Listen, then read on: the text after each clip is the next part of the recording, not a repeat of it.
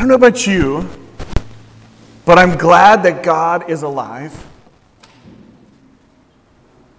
I'm glad that God is speaking to us today. And I really hope that wherever you are in this journey, that after last Sunday that you maybe spent a little bit more time with some unscripted availability to let the Holy Spirit speak.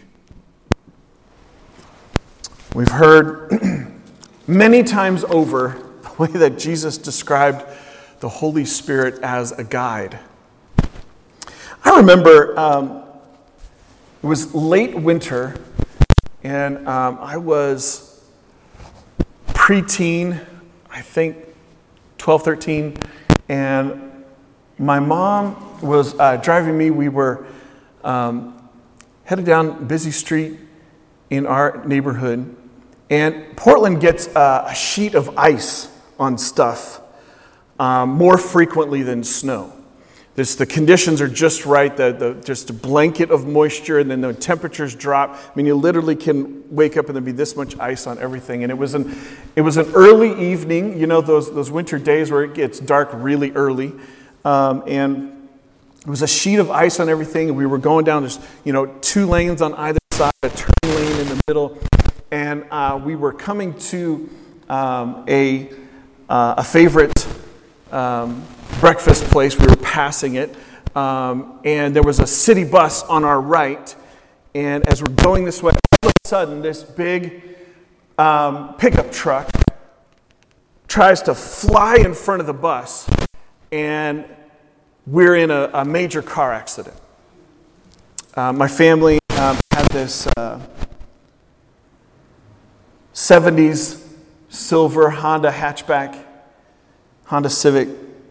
It was totaled instantly. And, if you've ever been in an accident like that, you're in shock. You're really not sure what's going on. And then, of course, my mom's, first instinct is to make sure that I'm okay. And the other driver decides to get out of his truck and start to yell at my mom. And my instinct kicked in, and I come flying out of the car to physically attack this person, and I was stopped. I didn't get there, but the bus driver had stopped. He had obviously witnessed everything, and he stepped in and intervened and called the police, and my mom and I became neck brace twins. And if you've ever had a life experience that changes your life and puts you in a place, in this case an injury, that you don't have the answer for, you don't have the fix, what most of us do, even though most of us think that we're right all the time, most of us turn to someone for help.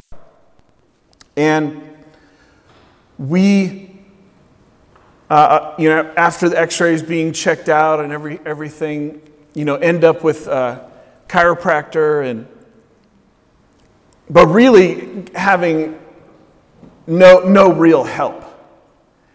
And so we both lived with pain and with the chiropractic treatment, hypermobility, had pretty serious hypermobility. And years go by, and there's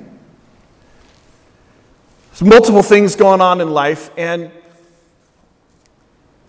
I find a physical therapist, a believer, a really sharp practitioner, physical therapist who gives me guidance, who became a guide in this journey for me, who said, listen, if you do this way, it'll be helpful. And if you do that way, it'll be harmful. And it was effective. It worked. And it literally became a part of my journey to health. Have you ever had a guide, somebody who helped you? somebody who you turn to, who you were open to for influence. So that's a part of what we have been reading about, what we've been hearing about. And last week, as we just talked about the very simple one-liner, let the Holy Spirit guide your lives. Clearly, the followers of Jesus had taken his word literally.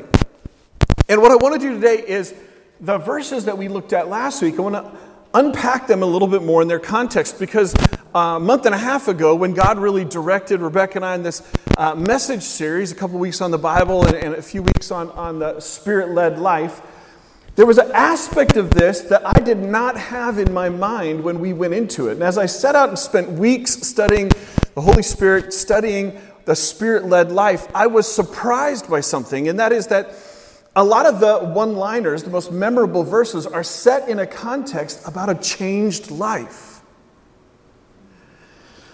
The context is so important, and it's really easy, especially when we're in pain and when we're tired, to not have the patience for the desire to understand context. Context helps us look at, okay, who's talking, what's happening, what's being communicated, what's the main point. And we can suffer needlessly in this life if we don't dig deep into the Scripture, develop some biblical literacy, get a sense of the context of what's happening. And there were people who lived in Rome who had a lot of the same challenges that we have. And God inspires the Apostle Paul to write to them about life. And he writes about the reality that, hey, we all make mistakes. We all find ourselves in a state of a broken relationship between us and God. We all need redemption.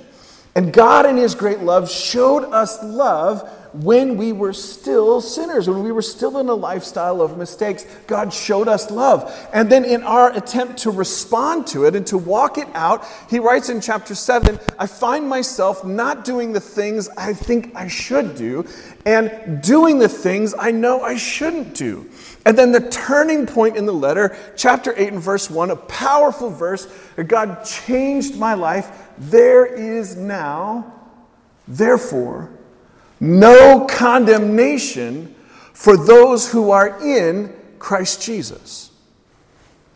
And chapter 8 has a lot of verses that I hear a lot of Christians quote. And yet we might miss the full context. And the context of chapter 8, which is encouraging and uplifting and life-giving, the context of the conversation is actually about life change. It's about this relationship with the Holy Spirit as our guide that produces a change in us. So let's go to that. I want to start in verse chapter 5. And the questions I want us to just be looking at today to try to get a higher resolution view of the Spirit-led life is, how do we follow the Spirit? What are the results of following the Holy Spirit? What will it look like? Okay, Romans 8:5. Those who are dominated by the sinful nature. Wow, Holy Spirit has inspired Paul to write in some strong words. Remarkable. You could say dramatic. And I want you to note there's a contrast that's put. We've tried to talk in terms of describe your journey with Jesus is before Jesus I was, now with Jesus I am. Watch these strong, dramatic words. I didn't write this. Those who are dominated by the sinful nature think about sinful things. But those who are controlled by the Holy Spirit think about things that please the Spirit. We looked at that please the Spirit last week and just talking about the relationship. They desire to please the Spirit. They think about things that please the Spirit. So letting your sinful nature control your mind leads to death. But letting the Spirit control your mind leads to life and peace. For the sinful nature is always hostile to God. It never did obey God's laws, and it never will. That's why those who are still under the control of their sinful nature can never please God. But you are not controlled by your sinful nature. You are controlled by the Spirit if you have the Spirit of God living in you. And remember, those that do not have the Spirit of Christ living in them do not belong to Him at all. He's saying there's some people that are involved in the human organization, but not yet have been truly born again and had a transformative interaction finding Jesus to be Savior and King. And when Jesus is Savior and King, here's what happens. Watch this now. And Christ lives within you.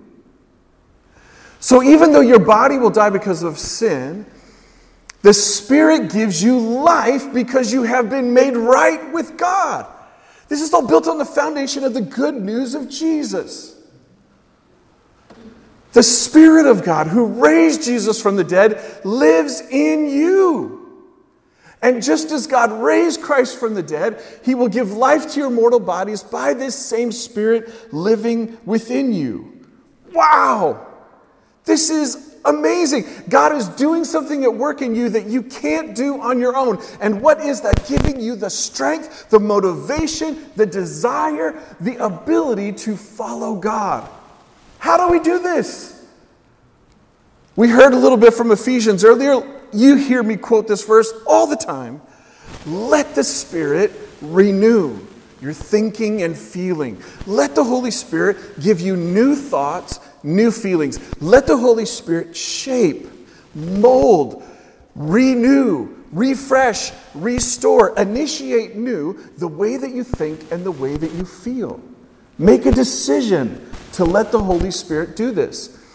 Ephesians chapter 4, verse 30, we looked at this. And do not bring sorrow to God's Holy Spirit by the way you live.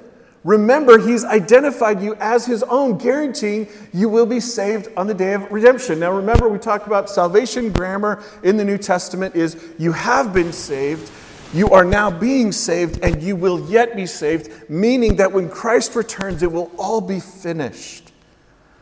No more pain, suffering, no more struggle with sin or our enemy, right?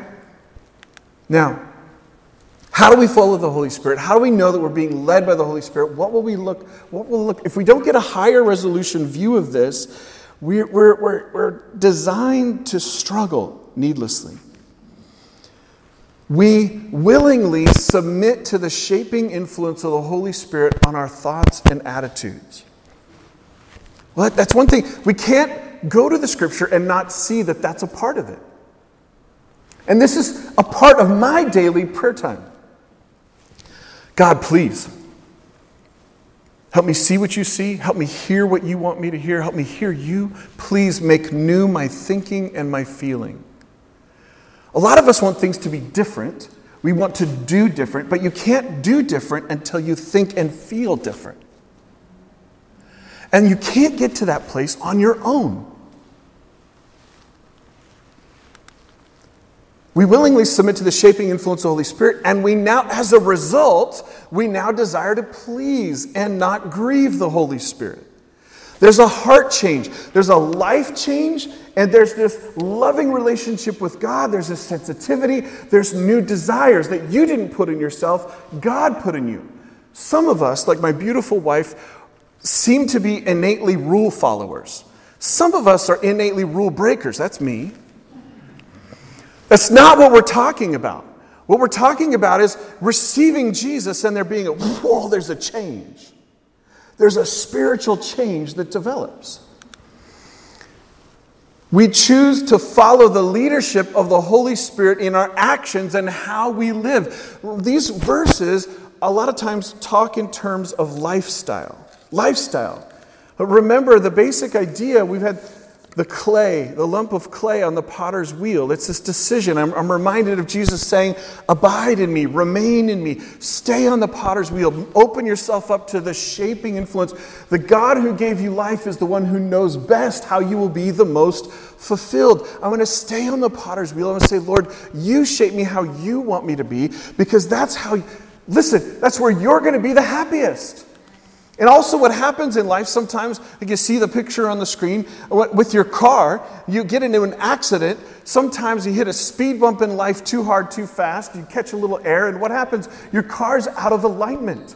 And so sometimes it wasn't actually you, there were other forces, but you get out of alignment and you're not moving in the direction of God. And what happens is a lot of times it's very, very subtle. And so we need this daily interaction with the Lord that is saying, God, will you bring me into alignment? Now I want to go back to this passage to try to unpack what I was talking about in life change, the context of life change from where we get the verse, let the Holy Spirit guide your lives.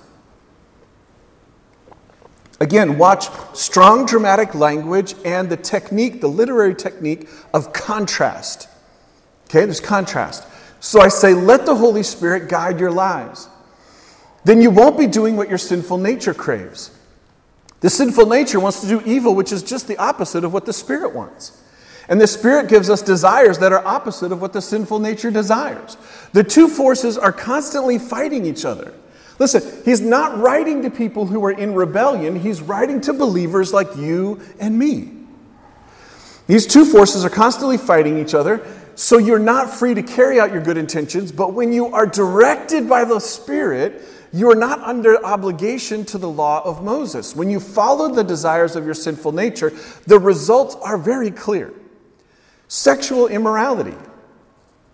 In fact, the Greek word in the New Testament uses some very specific words around sexual sin, and there's multiple ones, but one of them in particular is a catch-all word that refers to anything outside of God's design for a husband and a wife.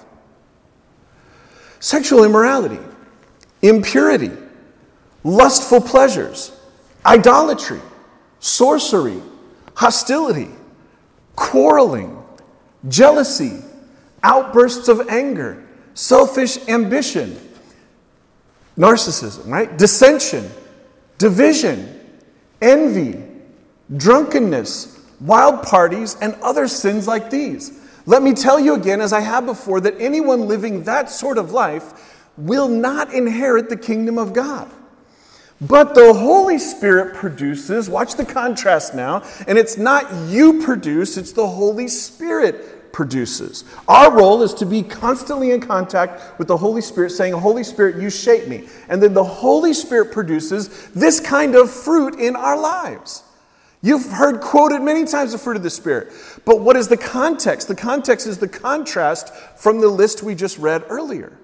The Holy Spirit produces this kind of fruit in our lives. Love, agape love, joy, peace, patience, kindness, goodness, faithfulness, gentleness, and self-control. Please hear me today. There's been seasons of my life where people would not have used one of those words to describe me. But the Holy Spirit, what does the Holy Spirit produce? There is no law against these things. Those who belong to Christ, Jesus, have nailed the passions and desires of their sinful nature to his cross and crucified him there. Whoa, that's some dramatic stuff. Since we are living by the Spirit, let us follow the Spirit's leading in every area of our lives. Let us not become conceited or provoke one another or be jealous of one another.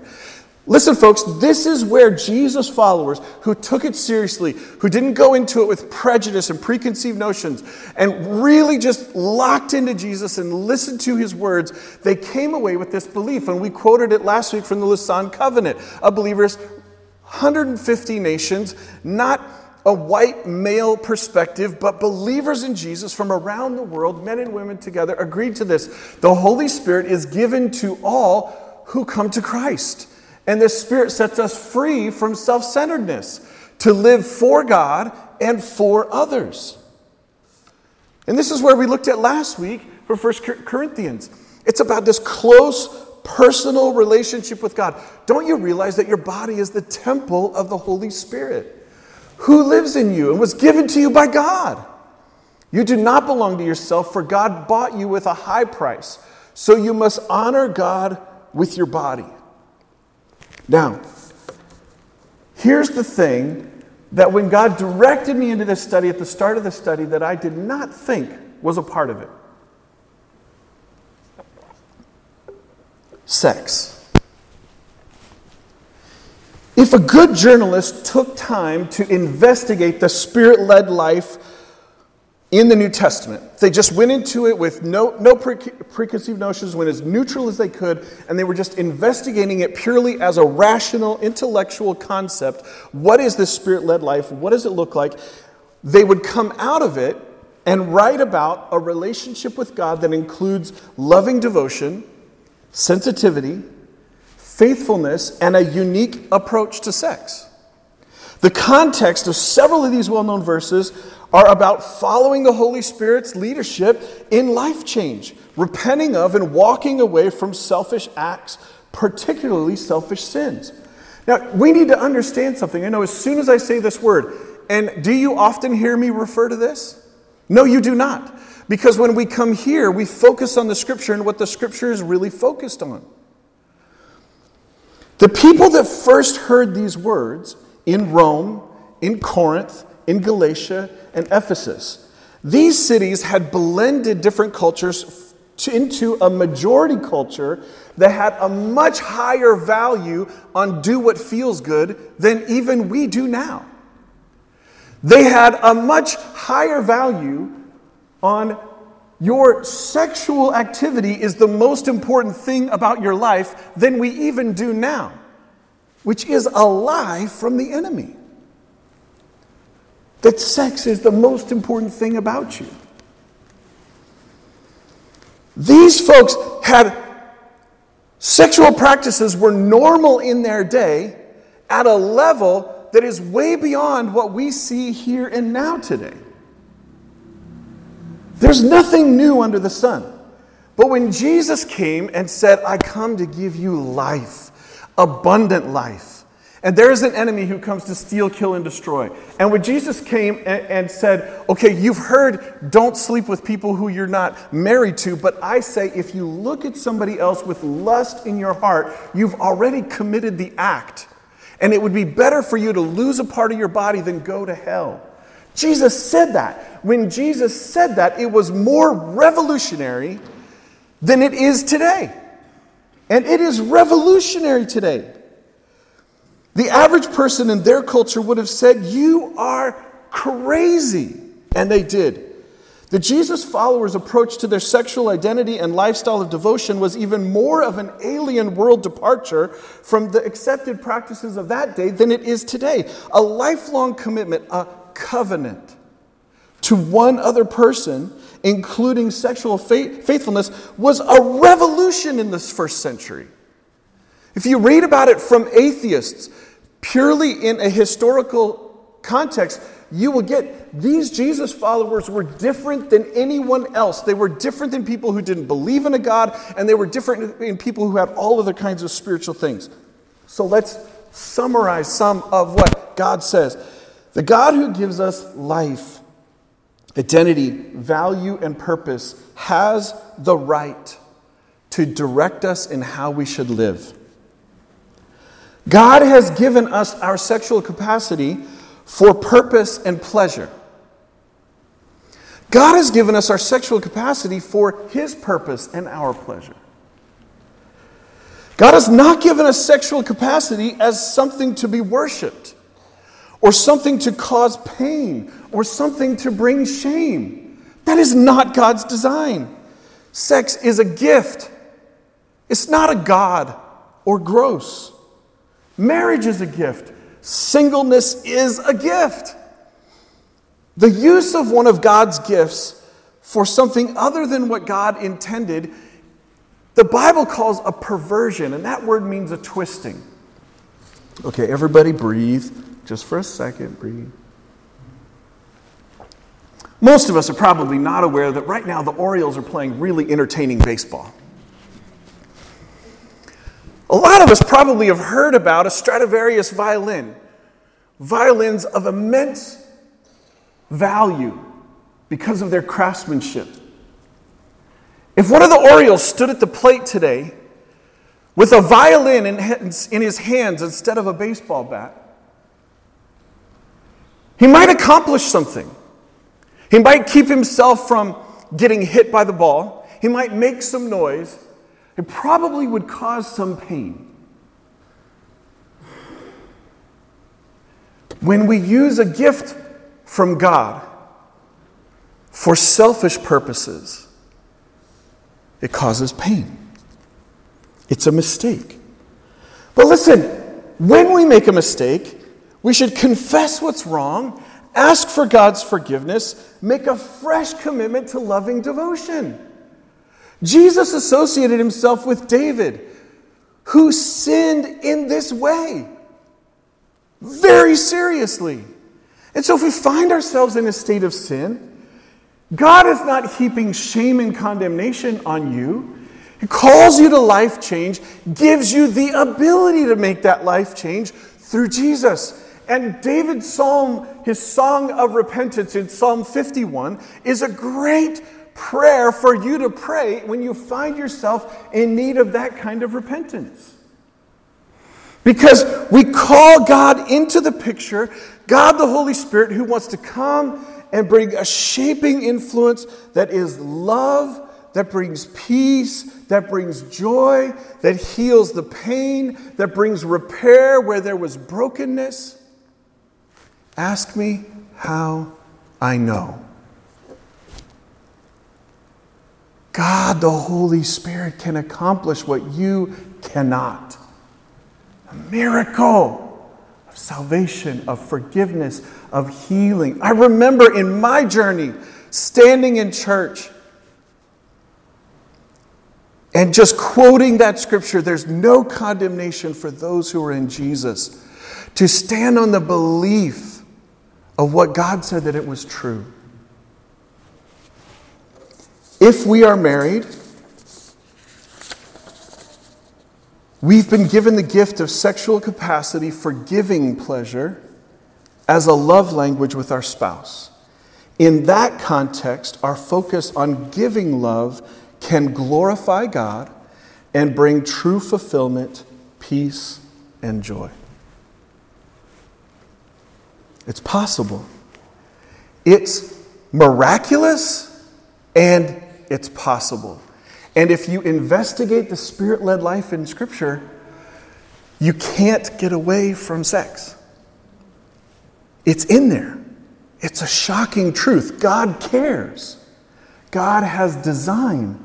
God has miracle love. Okay, Pastor Ben, that was super awkward. We never do that. I could come to this church because we don't do that.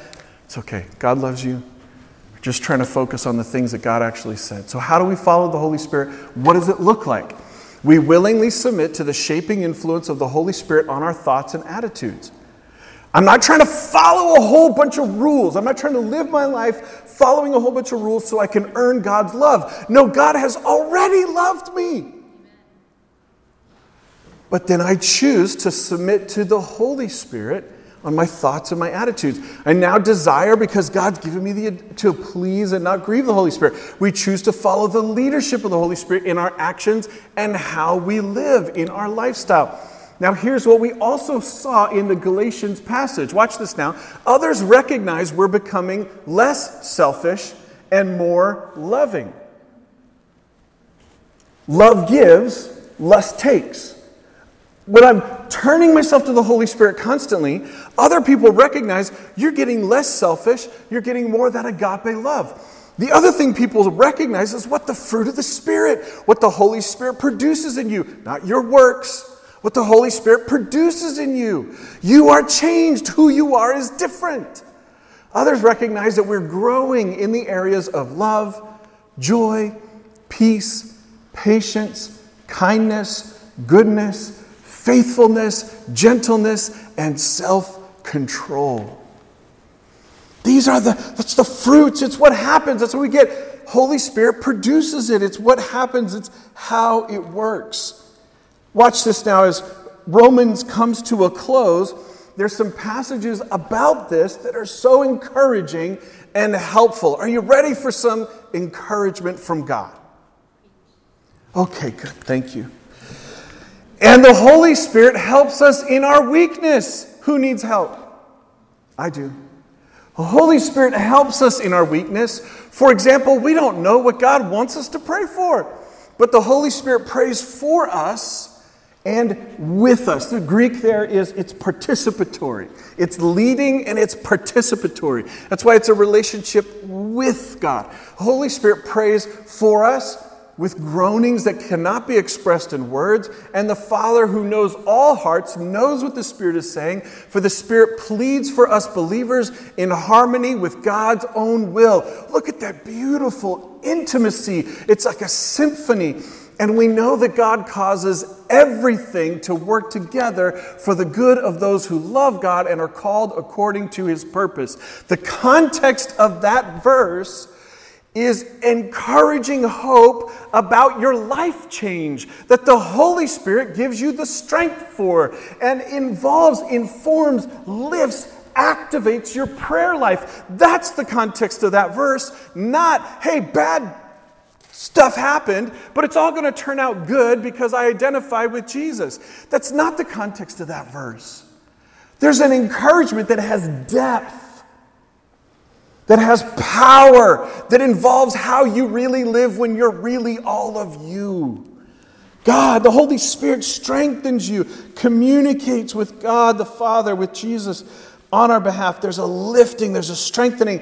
And watch this now, God's in the close of the chapter, which is so powerful. What do we see? God's powerful love sustaining us and bringing about victory. I am convinced that nothing can ever separate us from God's love. Oh, Jesus followers, turning to the Holy Spirit for this kind of change. This word is for you. Neither death nor life, neither angels nor demons, neither our fears for today or our worries about tomorrow, not even the powers of hell can separate us from God's love. No power in the sky above or in the earth below. Indeed, nothing in all creation will ever be able to separate us from the love of God that is revealed in Christ Jesus our Lord. God's powerful love will sustain you and bring about victory. Before we turn to the practical, I want to pray. Will you just focus on the Holy Spirit for a moment? God, certainly we have been affected by mistakes, by sin, by the enemy. Certainly we have in our various areas of lifestyle and in the area of sex been negatively affected. But God, right now we confess anywhere that we've been wrong. We make a fresh commitment to turn away from anything that you say is wrong. We ask you for forgiveness, that you would wash away the sin, that you would make us right with you because of Jesus. We ask, God, that you would bring healing to our whole person. New life, strength, restoration, and change. We ask, God, for that new life that comes through you, that you would make new our thinking and our feeling. In Jesus' name, amen. So just a few closing thoughts in the next 5 minutes. What do we learn? Well, listening to the Holy Spirit is the best approach to life. It's the best. How many days of my life have I not given the Holy Spirit an opportunity to speak to me? Oh man, for me, many. The amazing Timothy Keller just passed away, and I will never forget. I'm sorry if that's news to you. He is in heaven now after a long struggle. And he wrote so much that shaped me, but I will never forget being in person with him, with some of the pastors who will be with us together Pentecost Sunday in New York City, in a room where he talked about the danger of prayerlessness. Not being in conversation with God is deadly. He confessed his own prayerlessness. He confessed the dialogue between he and his wife about it. He confessed how it impacted their marriage, how it impacted his writing, how it impacted his life. And he talked about the amazing journey in prayer. It resulted in that book that we've given away, I think, to anyone who would take it. just entitled prayer. We must, in our prayer, give the Holy Spirit an opportunity to speak. Listening to the Holy Spirit is the best approach to life. Amen. That was really good. Thank you, Pastor Ben. I'm so glad you said that. That is true. Following the Holy Spirit's leadership is now our priority. I hear so many comments about other things as priorities.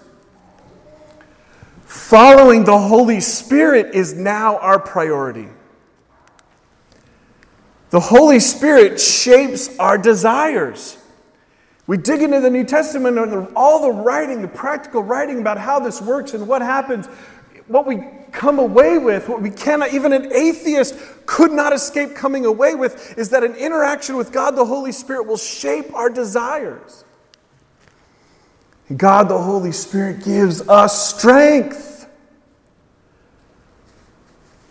When my flesh fails, when my spirit grows weak, God is the strength of my life. God gives us strength. The Holy Spirit guides us in a lifestyle of devotion. Wholehearted, here and now, God, heart and soul, I love you. What is that thing? We finally started watching The Chosen, and I'm super cynical about Christian entertainment. That's my problem. But when I heard the actor playing Jesus quote the Shema, quote the "You must love the Lord your God with all your," I just started crying. The power of that truth. Love the Lord your God with all your heart, soul, mind, and strength. Love your neighbor as yourself. Okay, so we've learned these things. We've talked about these things. What should we do? Listen, if you are feeling anything negative right now, here is the easiest way for that to change. Willingly submit to the shaping influence of the Holy Spirit on your thinking and your feeling. Holy Spirit starts to work on the inside of you and press all that other stuff out. Submission is the posture to receive blessing. Willingly submit. Holy Spirit, make new the way that I think and the way that I feel. It's your decision. Live with a new desire to please and not grieve the Holy Spirit. If my focus is, God, I love you, I want to make you happy, I don't want to make you sad. If that is a part of what's going on inside your heart, all of this becomes easier. So it's not a focus on external behaviors, manipulation, or control. Number 3, confess and forsake sin, receive forgiveness, and commit to loving devotion. We've talked about this at length already. Listen, Jesus didn't give his all for you to relate to God through legalism, trying to make it happen out of your own effort. Jesus gave his all so that you could relate to God through grace. It's given freely to you as a gift you don't deserve. Receive the free gift of grace. Number 4, choose to follow the leadership of Holy Spirit in our actions and how we live. The thinking and the feeling, the alignment with God, the Holy Spirit. Then it starts to move into actions in our lifestyle and how we live. Lastly, could you have predicted this? I think you probably could. Share the journey with others.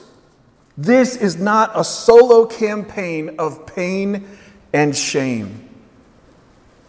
Remember that analogy from the video games. This is not a solo campaign of pain and shame. This is a shared journey. All these verses that are in these notes over these weeks are set in the plural to local churches. Actually, none of them were set to the universal church or to individuals. It was to people who were going about this together. Let's go about this together. We are better together. We strengthen each other. We encourage each other. We uplift each other. Let me close in a quick prayer. Thank you, God, that you speak to us through your word, that you are gentle even when you are specific in pointing out change that needs to happen. Thank you that you are always with us, that as we follow Jesus, you live within us, that you have the power that raised Jesus from the dead, and so there is nothing in our lives that is impossible for you. Please help us get anything out of the way of hearing your voice.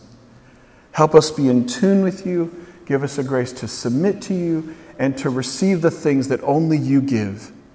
In Jesus' name, amen. Amen. Thank you so much for being here today. Thank you so much for loving each other. Please remember, we want to offer to carpool or help each other out in getting down for Pentecost Sunday, this coming Sunday. Grace and peace to you. Have a great week.